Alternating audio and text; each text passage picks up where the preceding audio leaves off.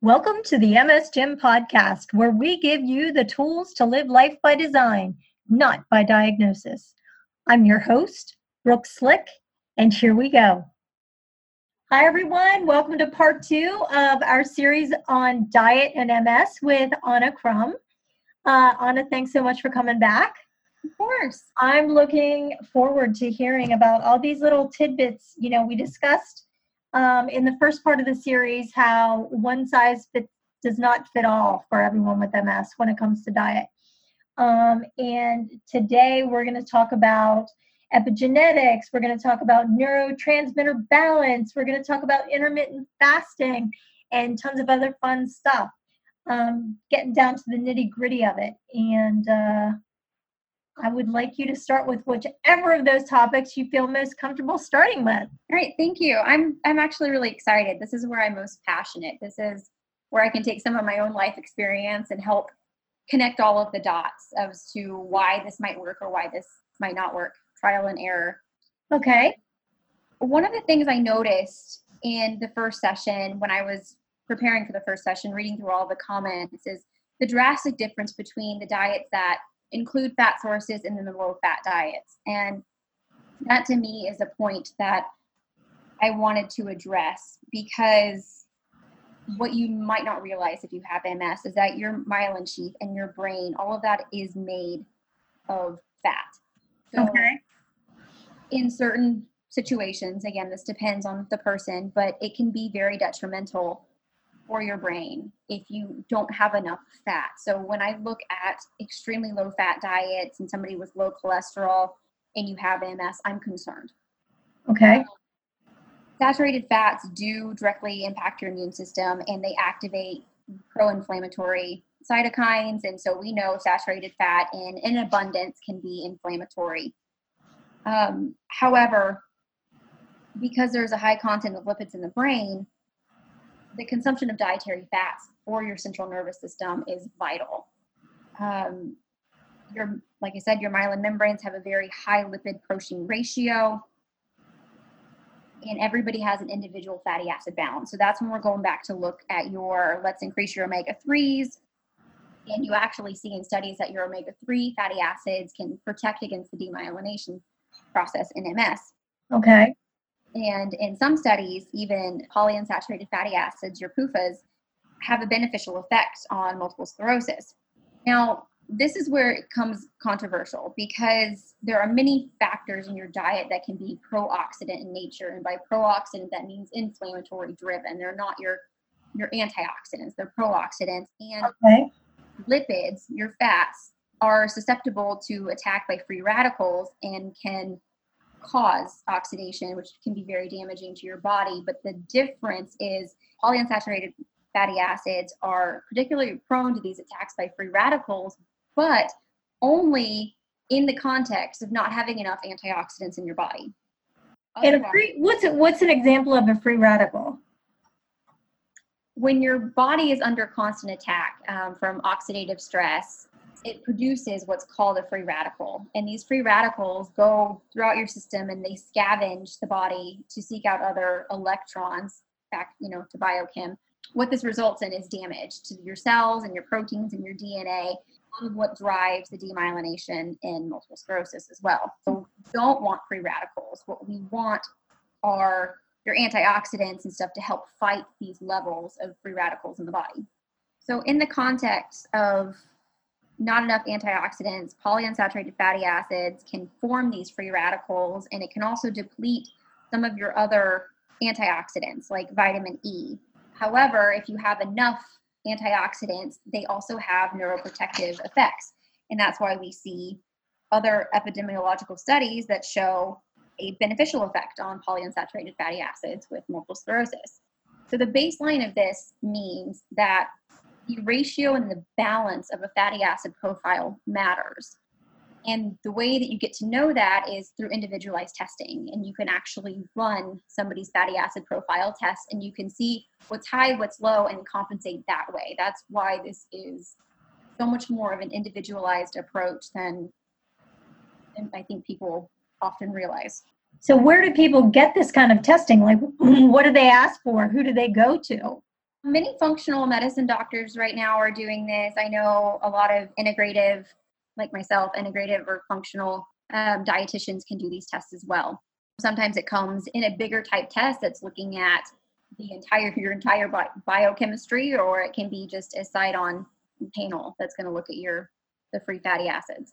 Another component of low-fat diets and why it can be detrimental is in a state of imbalance and oxidative stress or metal toxicity. How much gadolinium have you had? Was your body able to successfully, detox and methylate it out?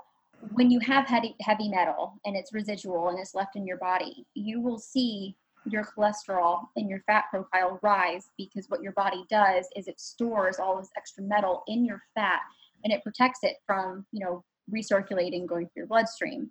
So it's another reason why I'm a little bit cautious with recommending a low-fat diet for somebody with MS until I see profile that says it's okay, or says they have a sufficient amount of fat, because it can be very protective. So what about the controversy between vegan and animal protein diets? This is a very controversial topic, but it's also one that's very individualized. If somebody is eating a vegan diet, and I'm not against it across the board, it means that their GI tract has to work harder to break down protein, because it's not a readily, available source of protein. So you have to be careful for any nutrient deficiencies.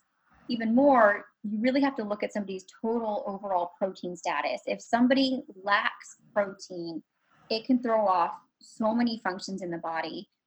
Specifically, in the case of MS, your neurotransmitter balance have a role in the pathogenesis of MS, especially when it comes to your biochemical mechanisms between your nervous system and your immune system, and even how you develop, neurological deficits.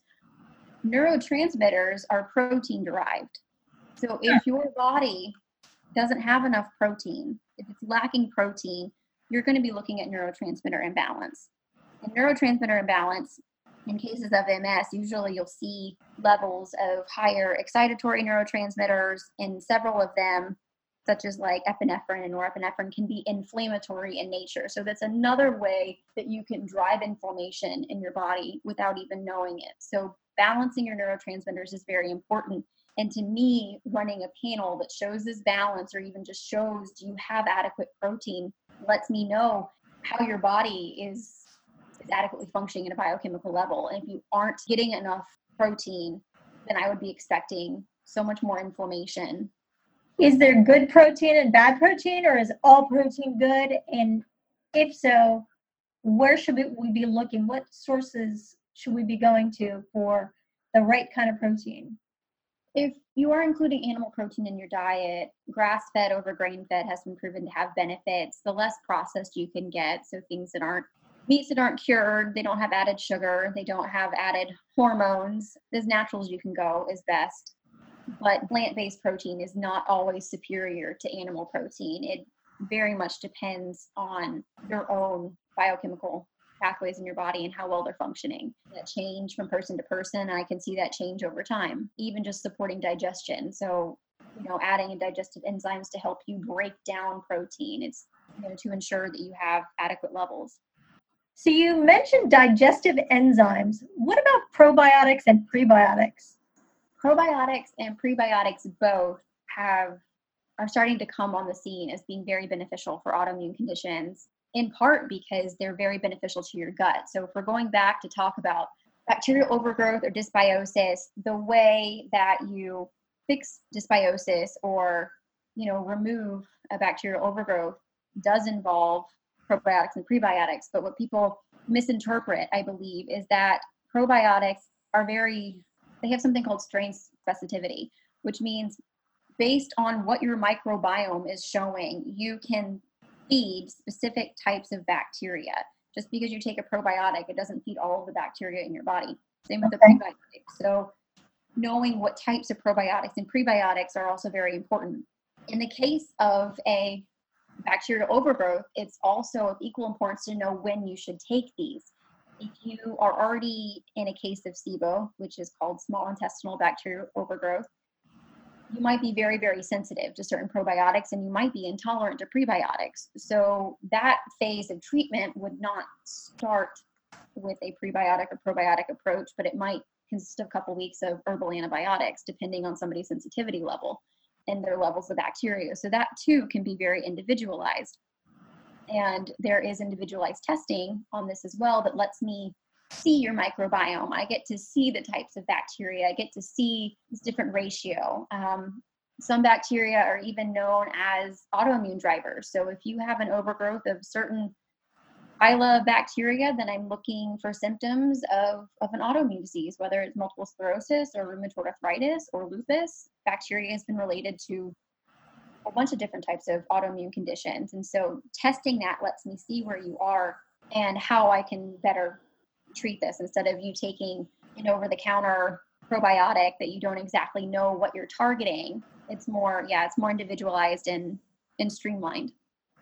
So it's all about individualization, because every time you say about this testing or how your microbiome reacts to something, I instantly think to myself, but everybody's microbiome is different. Hence the reason why there's not a one-size-fits-all diet for everyone.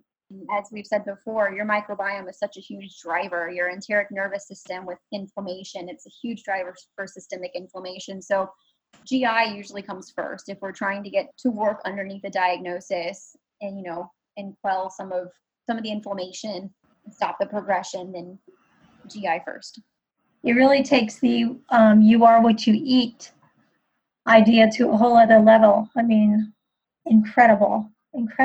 Well, there's other factors as well. I mean, that's true, but there's other factors that affect your microbiome before you even get started. Were you breastfed? Were you bottle fed? Were you a C-section birth or a vaginal birth? Were you premature? Were you what formulas were you on? Did you have antibiotics at an early age? Your microbiome is forming from day one. Sometimes a lot of the research is showing that your main flora of bacteria is more permanent by the time you're age 6 or 7. So if you were on antibiotics for, let's say, chronic ear infections for several years, then you are going to be likely lacking some of that really beneficial bacteria. And in some cases, you can have what's called an extinction, where this beneficial bacteria disappears altogether because it's just in such a small population that once it dies, it's really hard to bring back. And that's why we are seeing such success with the fecal microbiota transplants in autoimmune diseases. That's interesting. What is that? Fecal microbiota transplants, they take a healthy donor that has this more diverse microbiome. Like I said, it looks at the testing. So these donors have much more variability and higher numbers of good bacteria and lower numbers of these, inflammatory, dangerous, autoimmune driving type bacteria. And what happens is studies have shown that when you switch this, so even in like mice, we've seen studies where they took the microbiome of a non-MS mouse and they took, a mouse with EAE, which is essentially their version of MS, and you transplant them back and forth. Your non-MS mouse receiving the microbiota of your MS mouse now has MS. Because it has such a strong influence on that immune response, on how that is driving the inflammation, the systemic inflammation. So it's one part. I'm not saying it's a cure-all, and it's definitely not the only aspect to consider, but it is such a huge driver in autoimmune disease that it can't be overlooked. Also on that note, intermittent fasting has proven to be very beneficial for the GI microbiome as well. So much so that there was a separate study that showed that your EAE mice, those are your MS mice, who were treated with a fecal transplantation of mice who were on intermittent fasting, it completely ameliorated their disease altogether. So again, this highlights the role of the gut microbiome on autoimmune conditions and strongly suggests the immunomodulatory benefits from intermittent fasting are in part due to the changes on the microbiome. So when you say intermittent fasting, for a human, what would that entail? Like, what are we looking at? There are different levels of intermittent fasting that people do, but usually a window is like 16 and 8 hours. So you eat within an 8-hour window and you don't for a 16. I mean, that's a pretty drastic one, but even not eating for an 8-hour overnight, I would say the average is probably a 12-hour fast. But what intermittent fasting does is it increases that microbial diversity that we're talking about that can be narrowed based on a whole bunch of different factors. And so if we increase that diversity, you have that much more level of protection. So is that something that you would, if you decided you were going to do intermittent fasting, is that something that you would have to supplement with probiotics or prebiotics or some kind of something that would help to get the best benefit from doing the intermittent fasting, or it would be all about eating for X amount of hours and not eating? Like, does it matter about the quality of what you're ingesting or not ingesting during that time? It always matters, the quality of the diet. But intermittent fasting by itself has stood alone. I would think that specifically targeting with certain probiotics and certain prebiotics, if you can tolerate them, would help expedite that process. But intermittent fasting on its own has proven to be very beneficial. I see that a lot of times on different groups, and I always think I can never do that. I could just never do that. But maybe if it was something that would actually help my symptoms from time to time, I would consider it. That's the best part about the treatment, is if we can make this so unique to you and directed to you that you start seeing the benefits, then you start realizing that you have more power, and you just get on this, on this roll of I can do this, and you feel more empowered that way. So Anna, this is a portion of this episode where I would like you to answer the question that everybody has been wanting to ask. And that's the question about vitamin D. Are we getting too much? Are we not getting enough? Should we be taking it in concert with something else? And why do we care about vitamin D at all? Why is it so recommended by our neurologists? What's the secret with vitamin D? I want it all. Let's hear it. Vitamin D is one of the most interesting vitamins. It has a role in so many different things. So I'm really excited to delve into this. Benefits range with vitamin D from like bone density to improved insulin sensitivity to mood and cognition, even cancer prevention, it's been shown. And as everybody here knows, there's a link with vitamin D deficiency and autoimmune disease, especially MS. But I think what's commonly overlooked is why. Why is there a link? And that's because the other active role of vitamin D is improving your immune system. Vitamin D can help stimulate this adaptive innate immunity. And by doing so, it also works in the gut. So everything goes back to the gut, and even vitamin D goes back to the gut. And it improves the tight junction. So we talked about your microbiome and leaky gut and what happens when you have intestinal permeability. That mucosal integrity also is improved and bolstered by vitamin D. So vitamin D does a wide range of things. Sadly, it's one of the most common deficiencies across the board. And the question is now, so why are we deficient? Does it really have everything to do with the sun and where you live in conjunction with the equator? And the answer is no. Vitamin D is one of your fat-soluble vitamins. So you have to realize that if you have any type of issues in your gut or any absorption issues, you're going to have issues absorbing and utilizing your fat-soluble vitamins. So what's the status of your gut? Do you have absorption issues? Are you on an extremely low-fat diet? Are you taking your supplements with food that contain fat? Again, these are fat-soluble vitamins. If you are so low-fat, then you're not necessarily absorbing all that you can from even your supplements. Your food sources of vitamin D are namely animal sources. So your fatty fish, are you vegan? Are you vegetarian? So vitamin D3 comes from animal sources more readily, and vitamin D2 comes from your plant sources, and D2 can be converted to D3, but now we're looking at genetics.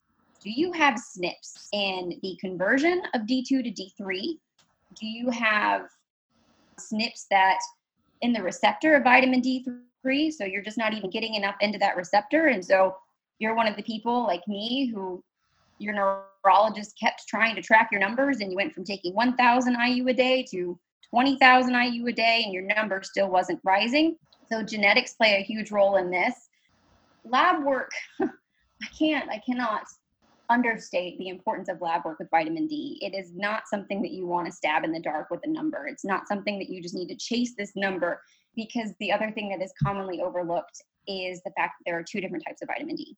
You have your 25-OH, your hydroxy vitamin D, and that is your most commonly tested lab work. So if you have vitamin D deficiency, it means your 25-OH, your hydroxy vitamin D is low. The other form of vitamin D that is actually the more active hormone in the body is the dihydroxy form of vitamin D, and that is your 125-OH. And there's a lot of conflict between who you talk to in the medicine world, whether this number is helpful or hurtful, or if it's even important. And my honest opinion is you need to have both of those numbers, because the other thing that you have to be looking at is, so if you have a low 25-OH, so you've been diagnosed with vitamin D deficiency or your numbers aren't sufficient enough. My question is what does that dihydroxy look like? Vitamin D, we know, helps with inflammation. It's a powerful antioxidant, but there's an inflammatory process in the body that if your 25 is low, the inflammation, it means your dihydroxy, so your 125 is already too high. So what happens when you supplement if you already have too much of the active form of vitamin D? A couple of things can happen. You can increase your inflammation instead of decrease the inflammation. So if your OH, your dihydroxy, your 25-OH is low, and you flood the gaze, you're just sieging this receptor. If it's a SNP issue, so you have a genetic polymorphism, let's say we're going to just flood this receptor, and we just keep flooding it and sieging it, and all of a sudden, you have an adequate amount of the 25-OH, your hydroxy. I want to know what happened to that dihydroxy. So is chronic inflammation a cause or a consequence of vitamin D deficiency? It goes both ways. And that's why lab work is so important and vital in this instance. You want to know what is happening on all of the different aspects. You want to know if you are upregulating, because if you are upregulating, then let's look at your gut. There is a bacterial etiology that says that this inflammatory process where your hydroxy is just over converting to the dihydroxy, that's an inflammatory process that is of bacterial etiology. So that's in your gut. That's going back to, are there pathogens? Is there a gut infection? Do you have that dysbiosis where the bacteria are going crazy and too much of the wrong kind? Do you have something else going on in the gut? And oftentimes, if we see the pathogen in the gut and everything, your permeability, all of this, if we see this reverse, we reverse those symptoms, we take care of the gut, we see that dysregulation of the vitamin D and the dihydroxy disappear. Yeah, so then that goes back to, what is your vitamin D status? What is your vitamin D status without all these factors? And then it goes to, what are your SNPs and what SNPs are expressing where? Do you have a SNP that has an issue converting vitamin D in the liver? Do you have a SNP that has an issue with converting it to the active form? There's a lot of different factors, and it all works in concert. So if you start pulling on one of the strings, you're pulling something else out of balance. So I cannot stress enough that no one size fits all with vitamin D supplementation. This is lab work driven. This is biochemically driven, dependent on you. And there are so many factors at play. It's important to keep them all in balance. So taking this information that you're giving me, I go to my doctor, he does the lab work, he tells me if I'm too high, if I'm too low, if I need vitamin D, if I'm all good to go. Let's say he tells me, okay, you need to be supplemented. Do I run out to Walmart? Do I have him prescribe a particular vitamin D that's a certain grade?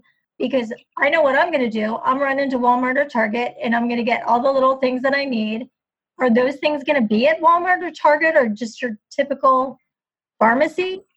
When it comes back to supplements, it's also important to remember that not all supplements are created equal. Forms of different supplements. So if it is just an absorption issue, if it's a dietary issue, if it's a gut issue, then there are certain forms of supplements that are more bioavailable, which means they're more readily absorbed than other types of supplements. Also, there are different grade levels of supplements, from stuff that costs you a ton of money that's high, pharmaceutical grade, to the stuff that you're going to find over the counter in the stores that you were talking about. And the type of supplement you need also depends on how that's working. So, if you have a gut infection and these pathogens in your gut, if you think you have, small intestinal bacterial overgrowth known as SIBO, or anything wrong with your gut, you're going to want something that is more like liposomal. And so that means it's like liquid, and the vitamin D is already emulsified in fat. So that means if you're not taking it with fat, fat is in your supplement, it's in it, it's more bioavailable, and the liquid form is most readily absorbed. You don't always need that. Again, that's going to be a person to person recommendation based on a lot of different factors and what I can see in the diet and the habits and the lab work and the gut and you name it, genetics. So there is no, again, don't chase a number, not. Well, we all do. I mean, we do whatever the doctor tells us to do. We look to them for guidance with this. We run out to the store, we grab however many IU a day, and we think we're good to go. But it sounds to me like it wouldn't matter if you were doing exactly what you were told. Just taking the vitamin D, once again, it goes back to looking at the big picture, the individual big picture of that person, because no matter what I'm taking, if something else is off or off balance in my gut, all of that vitamin D I'm taking may be doing nothing for me. In fact, it might be hindering my objectives. Am I correct? Yes, it's a game of synergy. So even if you take vitamin D, that works synergistically, like we just discussed. It's going to work really synergistically with calcium and K2, but it also works with magnesium and phosphorus. And you start taking an overload of one thing and you don't supplement the others, you're causing an imbalance. All of these things work in concert of each other, and they're all very important factors. So it's one of those things that it's, again, no one size fits all for supplementation for vitamin D, even though we're all like, we know it's connected to MS, we know it's connected to autoimmune disease, but there's so many different ways that it could be either contributing to your inflammatory disease process or ways to supplement and figure out if we can, hone in on the powerful antioxidant and, immune system calming properties of vitamin D. You can go either way. So it's a teeter-totter, and that comes back to biochemical individuality, and it looks at your genetics. So, what genetics are playing a role, what receptors might be hindered, and then we go from there. But it's definitely not something you should just blindly supplement or chase a number to try to get your hydroxy to be within range. That's not exactly how it works. Well, here's a question for you, and I'm going to lay it out on the table. I take absolutely zero vitamin D supplementation, none. And I take no other supplements at all.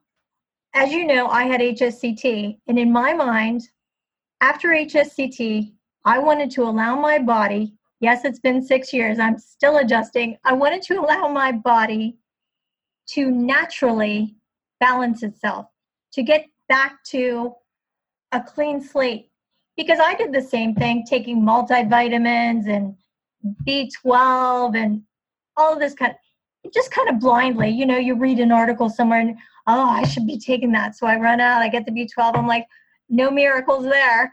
I took the vitamin D and calcium, no miracles there, not knowing all about all the other factors that go into place. But for anybody else who's sitting out there, whether they're taking any other supplements or not, if they have MS and they're not taking vitamin D, what if I don't need vitamin D? Do I absolutely 100% need it because I have an autoimmune disease? Yes. All right. So I'm in trouble. I'm in big trouble. Again, this goes back to that gut connection. So if you have, look at the vitamin D deficiency. Are you getting enough in your diet? But again, ingestion isn't the same as, digestion, the same as absorption. And are you low fat? Are you vegan? Are you vegetarian? How do you have enough enzymes? So even if you are eating the protein and are you breaking it down? Vitamin D plays such a crucial role, and it is such a common deficiency. And there's so many factors. Again, let's look at that mucosal integrity in your gut. Let's look at, do you even get enough sunlight? Let's go back to the basics. Right. Sit outside, or are you really busy and you're inside and you're to and from work? So there's, that's a factor. Let's look. There's so many factors that can go wrong with vitamin D absorption, and it has such a vital role in the immune system and in inflammation and the gut and the bones that 9 out of 10 times you do need to be taking the supplement, but you need to be taking it in a way that's balancing out with the other supplements and with what else is going on in the body. So if I were a patient of yours and I said, I think I need some vitamin D, you'd be like, no, no, no. Let's start from scratch here. Let's find out what's really going on with you and build up from there. Let's see exactly what you need and how much you need based on everything. Yes. All right. Yeah, it's like symptomology again isn't necessarily the same thing as, so you're like, I'm taking calcium and D and I'm not getting anywhere with it. But do you know that? Like, that's not necessarily something that you're going to feel. With Right. vascular necrosis, you don't know that until, oh look, you need a hip replacement. You might be catching on to things a little bit too late. There have been studies now that show, so with mice, they are given MS essentially. It's not called the same thing. It's called EAE, autoimmune encephalitis. So in mice that were given a whole bunch of steroids, they were testing out this theory of what does vitamin D need, and can we prevent osteonecrosis, which is another word for a vascular necrosis, bone death. And they dosed all of these mice with steroids. And then had another group of mice that got K2, specifically a form of K2, K27. And the mice that received K27 did not get AVN. The mice that did not did. So there are more factors. And even though it might not be something that you're taking a supplement and you're getting nowhere with it, unless you're looking at a biochemical level in the body and looking at that balance and that synergy with everything else and all these other factors, that's not a fair statement either. Well, I cannot thank you enough for that explanation. Think about it. And all the groups that I know you belong to, that I belong to, that all of us out there belong to, all these MS groups and MS diet groups, vitamin D is like at the top of the list. But why? And now we know why. So thank God we went over that. You got that, listeners. I hope you loved it. I did. This is a topic of passion for mine. Again, hindsight's 2020, and it definitely made all the difference in my realm, sadly, after the fact of AVN. But this is something I definitely do an even deeper dive in my course with, because it's information that vitamin D is connected to your health, and it's information of how to look at all of the puzzle pieces all at once and try to balance this. So Anna, what services do you offer? When you offer testing and consulting, and what's the whole scope of what you're offering? Overall, what I like to tell people is that thanks to my split perspective, I tell people I have the perspective of a practitioner, but the heart of a patient. So my experience is not only through education, it's not only in the books. I mean, I do have a nerd level fascination with nutritional biochemistry, but it's also because I've lived a lot of this that I can put a whole bunch of these little puzzle pieces together. And I think that's the value with my services, is I can dive right down into the trenches with you and help you uncover a lot of these little different puzzle pieces that are playing a role in your condition, and it's driving your condition whether you realize it or not. And again, it's not a cure-all. I certainly can't cure MS, but I can help you tie together all of these different factors that are perpetuating your condition. And the more that we can fix, the more that we can balance, the better you're going to be, the better you're going to feel, the less damage you're going to accrue behind the scenes. We can target this to support your body's biochemistry so you can function at the best level that you can. Now, I know that you're going to be offering, or you are offering, courses. Tell me what these courses are, because I can't imagine that you aren't going to have people interested in these courses, because it's the real deal. It's like real, true guidance. That's the goal. The courses, I have currently 2 different ones. I'm sure there's going to be more to come. But to start with, I just felt like I had so much to say, and I had so much information just rattling around my head, and that I really wanted everybody else to be able to see, and to be able to make an aha moment to their own health and make that parallel connection, and just widen their perspective. And this was actually inspired by all of the questions you sent me, all of the MS patients from the MS gym for this podcast. The course, I have 2 of them. One is just like your MS in general. So it's going to go through a lot of these topics. We're going to look at the GI. We're going to look at vitamin D and the truth behind vitamin D supplementation. We're going to look at like insomnia MS. We're going to talk about the arguments of different diets in MS, and it's going to give you some actionable information and some other resources to see what you would like to do and how that best fits with you. And the other course is HSCT related. So for all of my post HSCT vets, this is the one I'm really excited about. But it's just supposed to be valuable information. So with whatever you're doing, wherever you are in your own disease state and whatever diet you're following, it's a little bit more tips and tricks for a broader picture of things that you can be doing that will empower you to direct your own health. Well, I know that's a hot topic because everybody wants to know what they're supposed to be eating or not eating post-transplant. So that should be incredibly popular. And I think we should mention that we're going to be doing a bonus episode on diet and post-HSCT diet. So I'm looking forward to that with you. I think it's going to be a really good one. There are people just craving information on what they should be doing post-transplant. And I think coming from you, who has had transplant, who has MS, and is a dietitian on top of it, I think they're going to get some very valuable information with that. So Anna, what's the biggest reason why MS and diet should be individualized? Depending on a person's individual genetics, I think makes a very big difference. So not only, genetics, environment, symptoms, past medical history, there are so many different reasons why different diets can help and why there are so many different diets out there, and it works for somebody and doesn't work for somebody else, or you feel symptomatically improved, but your disease has progressed.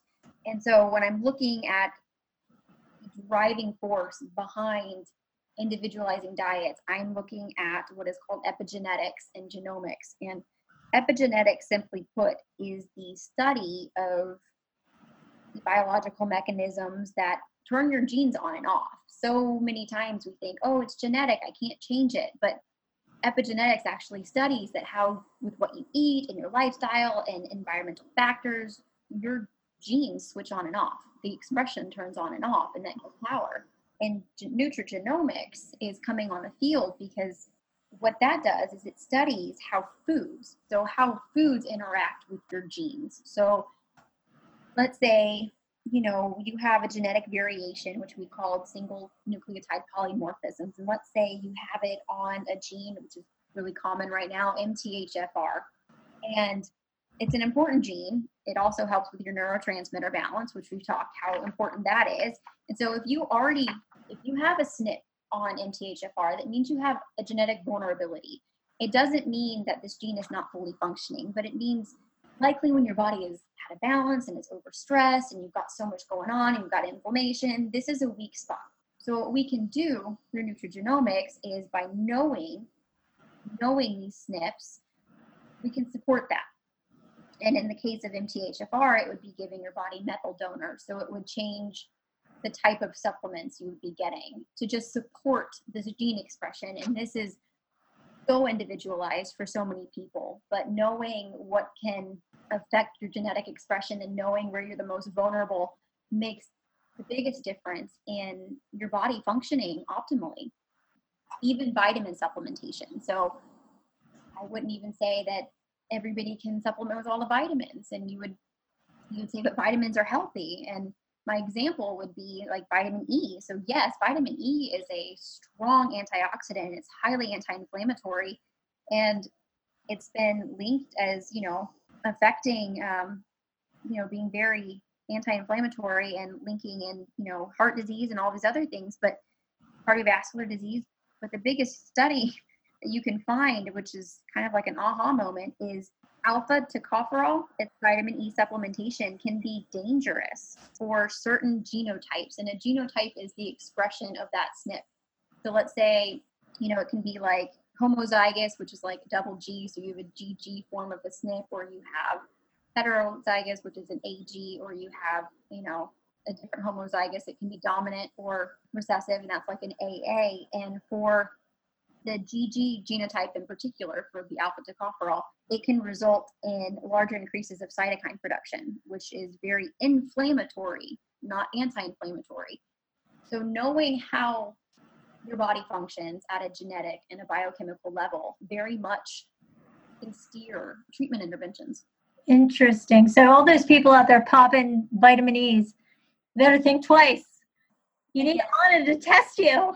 That's another test as well. I mean, we can look at somebody's genetics and see, it even goes back to food allergies. Do you have, genetic SNPs that make you more susceptible to gluten? Do you have genetic SNPs that are going to make you more susceptible for a thyroid condition? Do you have genetic SNPs in methylation and detoxification? That means, so when you go get your MRIs and you've had gadolinium contrast, right, on top of your gut condition, are you naturally going to be more susceptible to retain that heavy metal?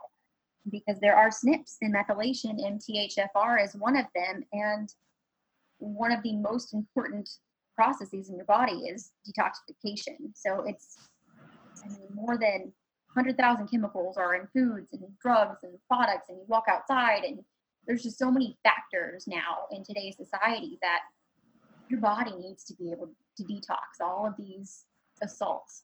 And if you are overstressed and you have a lot of inflammation and oxidative stress, your body is struggling to keep up with detox.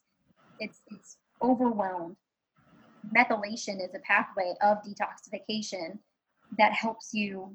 It plays a crucial role in the processing of like your amino acids and other pathways, and it's the most important in gene expression. So that goes back to, turning gene expression on and off, and what we can do to make sure that your body stands the best chance at all of these attacks, and it can run with it, and it can do the best that it can. So you keeping heavy metal in your system is going to be another one of those factors that we want to look at and we want to address and see, do we need to support detox to get this out of your system?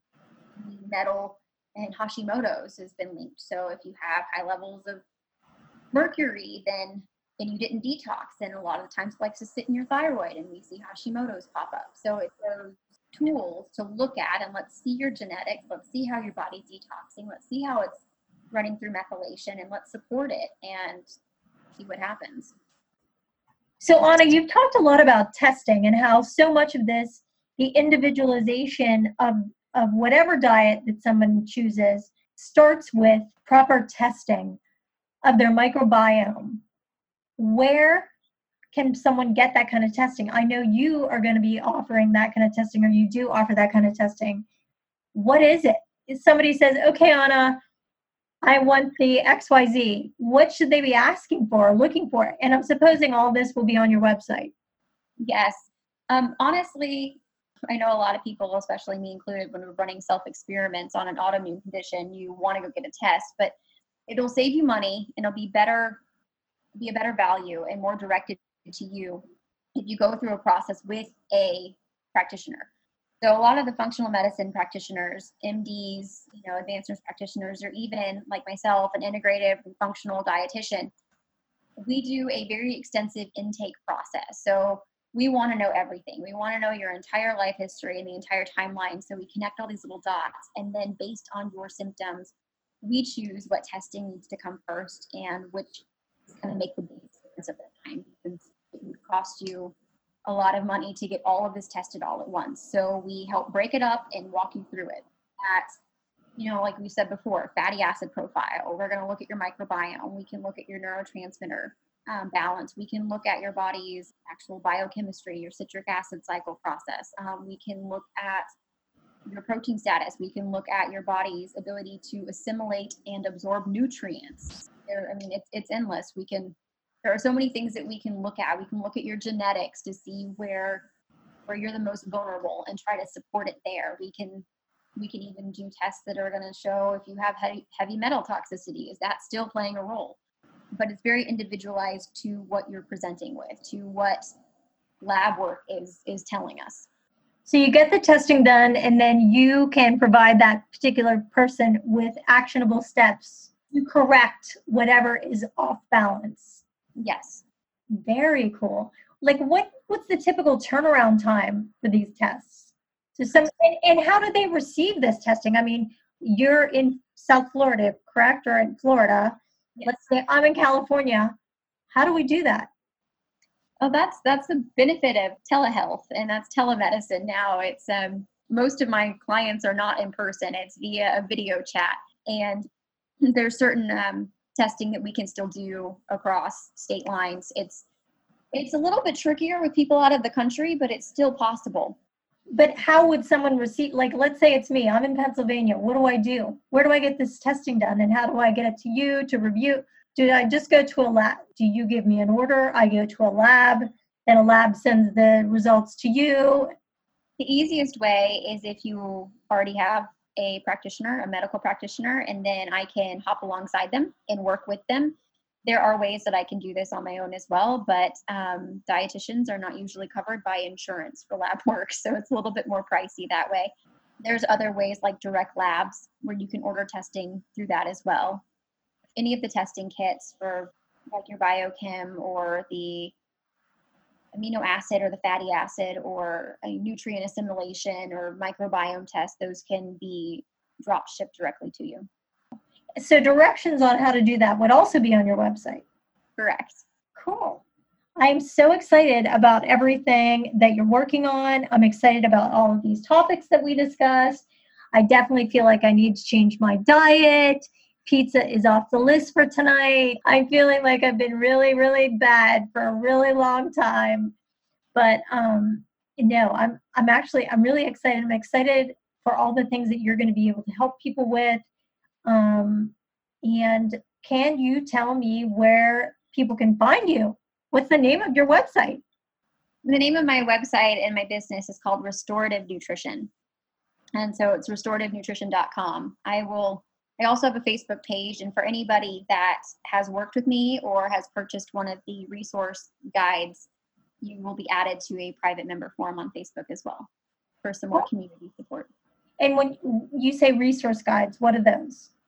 I offer these courses. I felt like I had so much to say that regardless of whether you can afford testing and you can afford these bigger interventions, I wanted everybody to have this information and at least be aware and start tying all of these different puzzle pieces together for their own health picture. And so what I did is I have made 2 courses. Eventually, I'm sure it will grow, but right now I have a course right now that's just general for MS, and it's go at your own pace. I mean, you can probably access all the modules the same day, but it's essentially a module a week. And what it has is a lot of the information about the physiology, why it's relevant, how it's going to impact you, and it gives you some actionable steps and some more resources.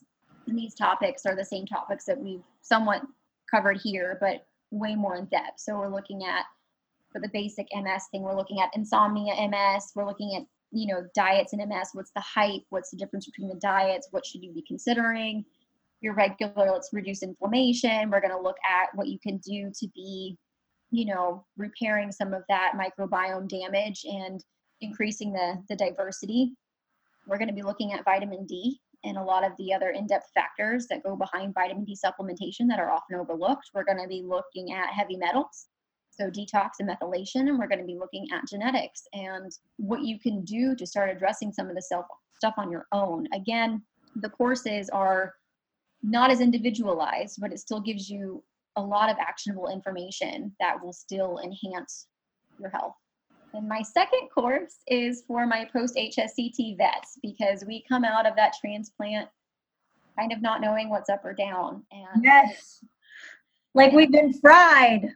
Yes, and it will help anybody who's going through that process, and it will help guide the steps of what comes first, because honestly, I think post-HSCT, that is the exact time when you need to be just taking the reins and running with it, because you can steer your health and you can steer your recovery, even though you're at high risk for some consequences if something goes wrong. I think that is the best time to get in there and start changing the layout of your overall health, even at a genetic.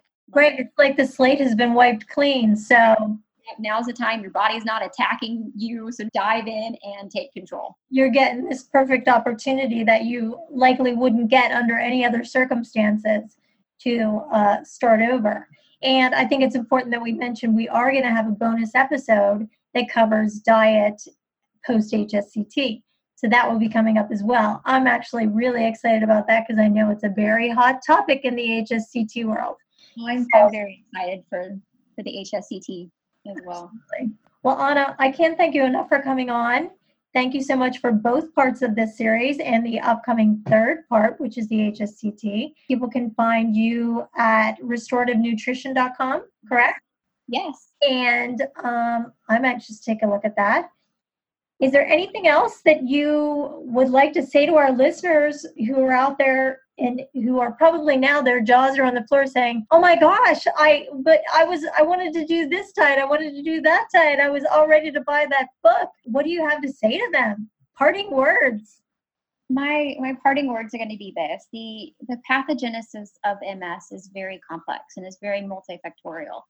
And so you're looking at a whole list of things. You're looking at genetics, epigenetics, immunological components. You're looking at stress, oxidative stress, microbiome. You're looking at so many other factors that can play a role in perpetuating this disease. But instead of looking at this list and being overwhelmed and trying to understand everything that has gone wrong or what can go wrong in a condition like MS, I want to challenge you and empower you to change your perspective and start to notice just how many aspects of this list that you have the power to influence and direct your health.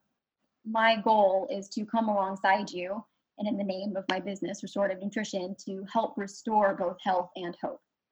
Awesome.